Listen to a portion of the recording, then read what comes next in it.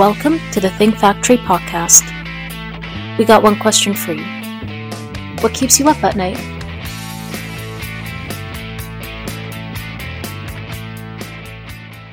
I'm Laura Siclari, a partner at OGC Solutions and the host of today's Think Factory podcast episode.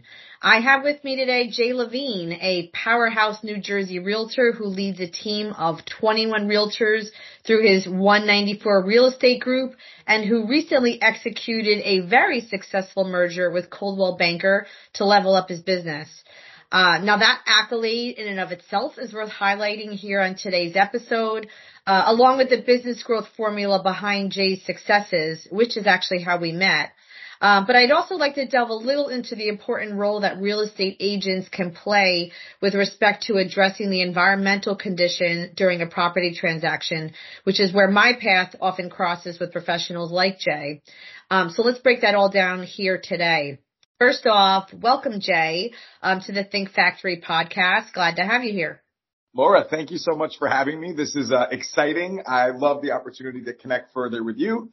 You mentioned how we met. I'm excited to share a little bit more about that and excited to meet everybody here, whether they're here because they know me, they know you, or they're just getting to meet us. I'm excited to speak to them today. So thank you. Great. That's awesome.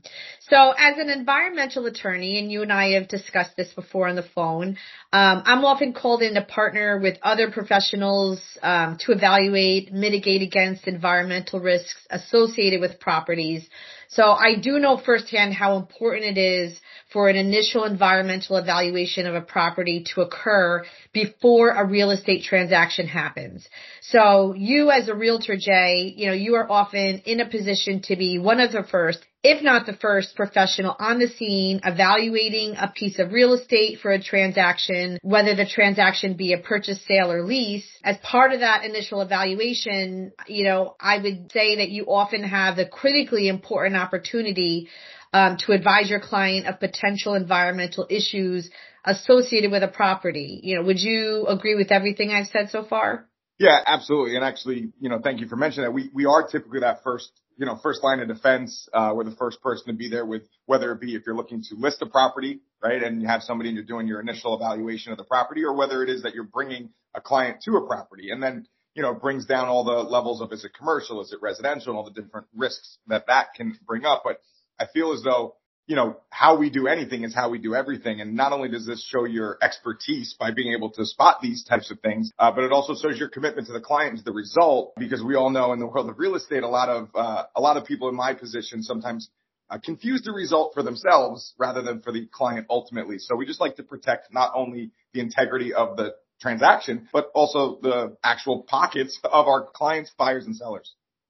So that's critically important. And I definitely want to talk later about some of the, integrity-based, forward-thinking way that you approach your work. But on the environmental side, I certainly agree when you're listing a property. And I would say even more critically when you're introducing somebody to a property newly, which would be, for example, a potential buyer or a lessee who really doesn't have the background of the property that the current owner would have. What types of property information would you say might pose a red flag to you and prompt you to draw your client's attention to, a potential environmental issue? Mm-hmm. And when I say potential, it may not come to fruition, but, at least red flags that kind of jump out at first to you. Yeah. So again, a great question and a great thought process to be aware of as a listing agent or a buyer's agent going forward with the process. And again, it kind of falls into some of the historical records, like, what was the property used for in the past? So knowing that, doing some of that research beforehand. And on the commercial side, like just recently, I had a client looking for a gas station. So, first off, there's not that many gas stations out there. So when there is one available for purchase, doing the research myself prior to even seeing the property from the town, making sure that what has been done. For instance, this property 25 years ago actually got a grant from the state to get environmental work done. And they did do a contamination dig and there was contamination and it was all rectified. But knowing that, regardless of whether it comes up or not on a test now, having that information is going to be vital for the person buying that property, right? And then on the residential side, looking at things, we have all types of incredible relationships with people like yourself and inspectors and environmental inspectors that I try not to mix my expertise with their expertise to give anyone information that might not be what I have studied. But there are certain things that we can look for when, tanks above ground, tanks underground, seeing old piping in the walls in the basement.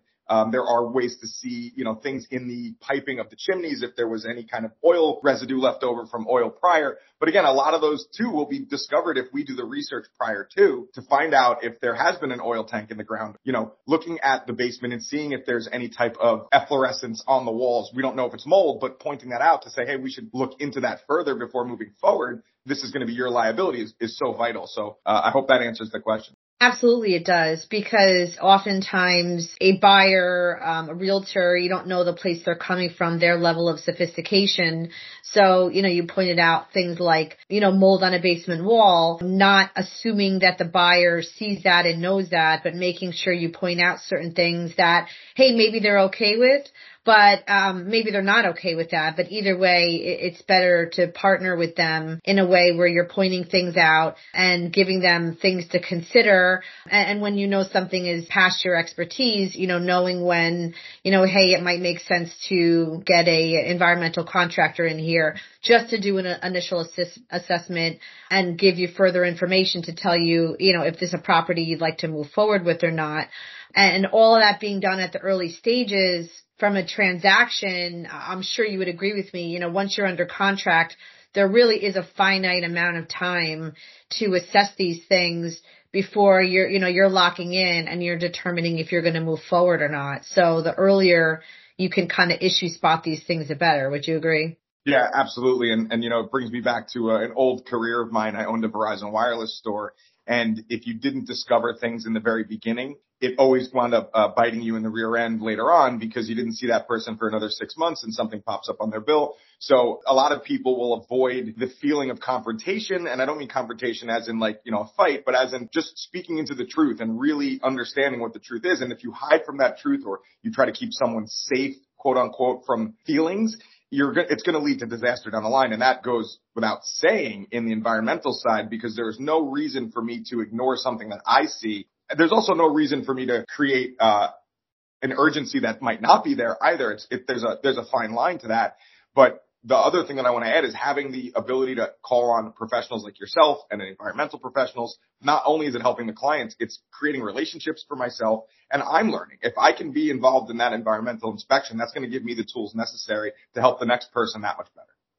Great point. And I completely agree and concur that I can't stress enough how important it is for professionals, in the different spaces that make up a real estate transaction to partner at early stages and be proactive as possible. Because in the end, we're all, with the goal of protecting the client and informing them, and making sure that it turns into a successful transaction or not, and that we do, everything we can, to make that happen. So thanks for all of that really important wisdom around the environmental side of transactions. So let's turn to an interesting topic, or I would say as interesting. Tell me about how it is that you came about to execute such a successful merger with Coldwell Bankers, which, most people would know is one of the leading national realty groups.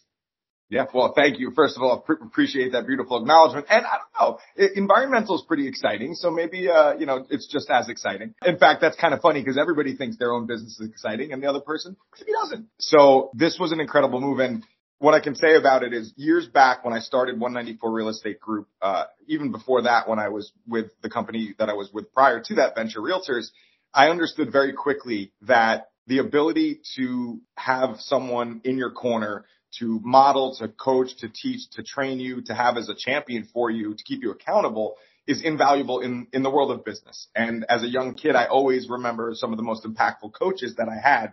And what I realized over the last 4 years owning ONE94 Real Estate Group is we were providing that to our agents, and I myself kind of needed it too, right? And interesting. Through an incredible ecosystem merger, I will call it, through the ability to connect, that had a relationship with someone that was within Coldwell. We didn't know each other because of Coldwell. It was actually because of some philanthropic things on the side. She came into the world of our coaching, teaching, and training, and we started to do some things together, like you and I, Laura, doing things together, attending some events, sharing some wisdom, being able to ecosystem merge just a little bit, give ability for people to have this kind of opportunity for a microphone and stage. And in doing so, I actually booked one of my friends and mentors onto her stage at an event at NARA, right? And through that what's NARA for people who are listening? NARA is the National Association of Hispanic Real Estate Professionals. She's the president of the North Jersey chapter. They had a big event with a couple hundred realtors. They needed a speaker. I had the access to the speaker. And through that, we started to develop this relationship. And again, very organically, we started to talk about Coldwell Bank. And what Coldwell Banker, the main reason why we made this switch is because they believed in what we were doing. And we had, like you said, 21 agents. It was called the 194 Real Estate Group. We believe and we know that we have a culture like no other. And we have a system and a process that we didn't, no ego, but that we wanted to continue on with. Coldwell Banker was incredibly adaptive to that and supportive of that. And now we have not only an incredible technology in what we do with human communication and our process and our culture, but we have the biggest real estate company in the world supporting us with technology and all kinds of incredible people. So that merger has now created, I believe, it's not 1 + 1 equaling 2 or 3. It's 1 + 1 equaling 1 trillion units of impact in what we're going to do in the world of real estate. And if I can just quickly say that my goal within that, my mission, my vision, my purpose is to really change how teams are viewed in our industry of real estate. I believe in identity. I believe in everyone having their own identity is powerful. And the identities that we have in our team together collectively create the 194 group at Coldwell Banker. And I don't want it to ever feel the opposite way, where the identity of the 194 group is the identity of everyone in it. It's got to be the other way around for everyone to feel seen, heard, and understood, like what they say matters, and that together we do this because together we're stronger, and individually I can only go so far. That's great.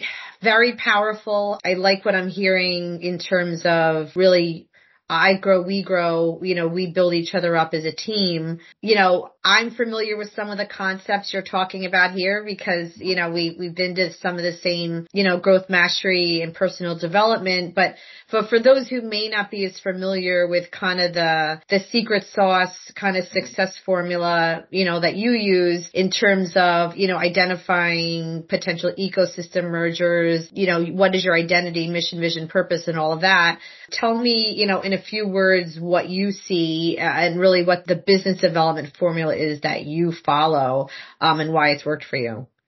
Yeah. So there's a lot to that. There's a lot. I know there is. Maybe 4 days worth. I don't have that kind of time. I don't think I'll put you through that. But what I'll say is this, it really boils down to business stems from relationships. Relationships stem from shared experiences. And before you can have a shared experience, you have to understand who is your ideal avatar. Who are the clients? Who are the ecosystem partners? And when I say ecosystem partners, insert any word, strategic partnership, partner, right? Like who are you collaborating with? Who are you not just referring business to, but who are you creating with? And when you can identify that, right? And that's one of the parts of the formula that we have here. And I model this from my coach, Sean Callaghy, Fernando Valencia through the Unblinded Formula. I've been modeling that for the last 4 years. And I bring that to my real estate team. And my goal is to bring that to the rest of the world as well. And what I mean by that is it's holistic. It's not just about mindset. It's not just about strategies. It's not just about how you do things and how you get people to say yes. It's about all of it, right? It's holistic. And the greatest human superpower, I believe, is the ability to cause people to say yes and to do that with integrity, not to pitch, hook, or close, but to actually connect at a heart level, at a deeper level. And what we do at 194, modeled from Unblinded, is we encapsulate that in everything we do. We look to have shared experiences with the ideal avatars to create different opportunities like this, microphones and stages, to create sales meetings, to have impact in the world, to have contribution, to have fun, right? I believe that the way we view money sometimes is skewed. And, the saying money is the root of all evil. In order to do good things, you need money. And I want to continue to impact the world, but to do so, I know I have to help my team grow. And this is about collaboration. This is about being able to, like I said, not only cause yes with people, but to the ability to assemble the people to cause yes with. If you hold those superpowers, if you can cause yes, if you can assemble an audience and you can understand what teammates around you have the other correct skills to complete that, that's what we do. And we create powerhouse teams. And that's how we met, right? Laura, Absolutely. Just for jumping in there, I called you, completely, cold call. the scariest thing in the world, right? Everybody out there, the scariest thing in the world to do. Joke, joke, laugh, laugh. And I asked you to come onto a shared experience. You came onto the shared experience. We connected. I connected you with some cool people. You then furthered some of those relationships. We then wound up being at an event together through that organization called MSPM, which was our Mastery of Sales and Process, Sales and Process Mastery event. And we had an incredible time. And what that does is not only is that giving an incredible gift to Laura of all this new acceleration and a new network to be in, all this new information, but it's going to allow us to do more things together. So that's what we do. It's not about real estate. And it's about real estate. Real estate is what we do to make money, but it's not how we impact the world and how we help people and how we create a legacy. We do that through shared experiences. We do that through things like this, and we do that through ecosystem merging with incredible people like yourself. And thank you for this platform, because this is not, hey, everybody out there, what Laura is doing is not the normal, right? It is not the typical, but 100% optimal. So thank you for it. And thank you. You articulated very well. Certainly, yeah, we met at an unblinded networking event, and I've gotten involved with the group and, see such value in it. In turn, we have already helped each other with our businesses just through our own, shared experience we have, which created a connection, created a relationship. You had then had a transaction, that had an environmental issue. You picked up the phone, called me. We worked that issue through. I have no doubt in my mind we'll continue working together because, we both have the same, mindset in how, business should be developed integrously. But also, we are also ideal ecosystem partners because of what I do and versus what you do. So I completely agree with you. And I really do, I do appreciate how you give that back to your team as well, because again, everybody wins when we help each other grow in business. So anyway, I'm glad it caused us to meet us, create the professional synergies that certainly exist between us. The last question I want to ask you before we wrap up this episode is the question we ask all of our podcast guests. Okay, get ready.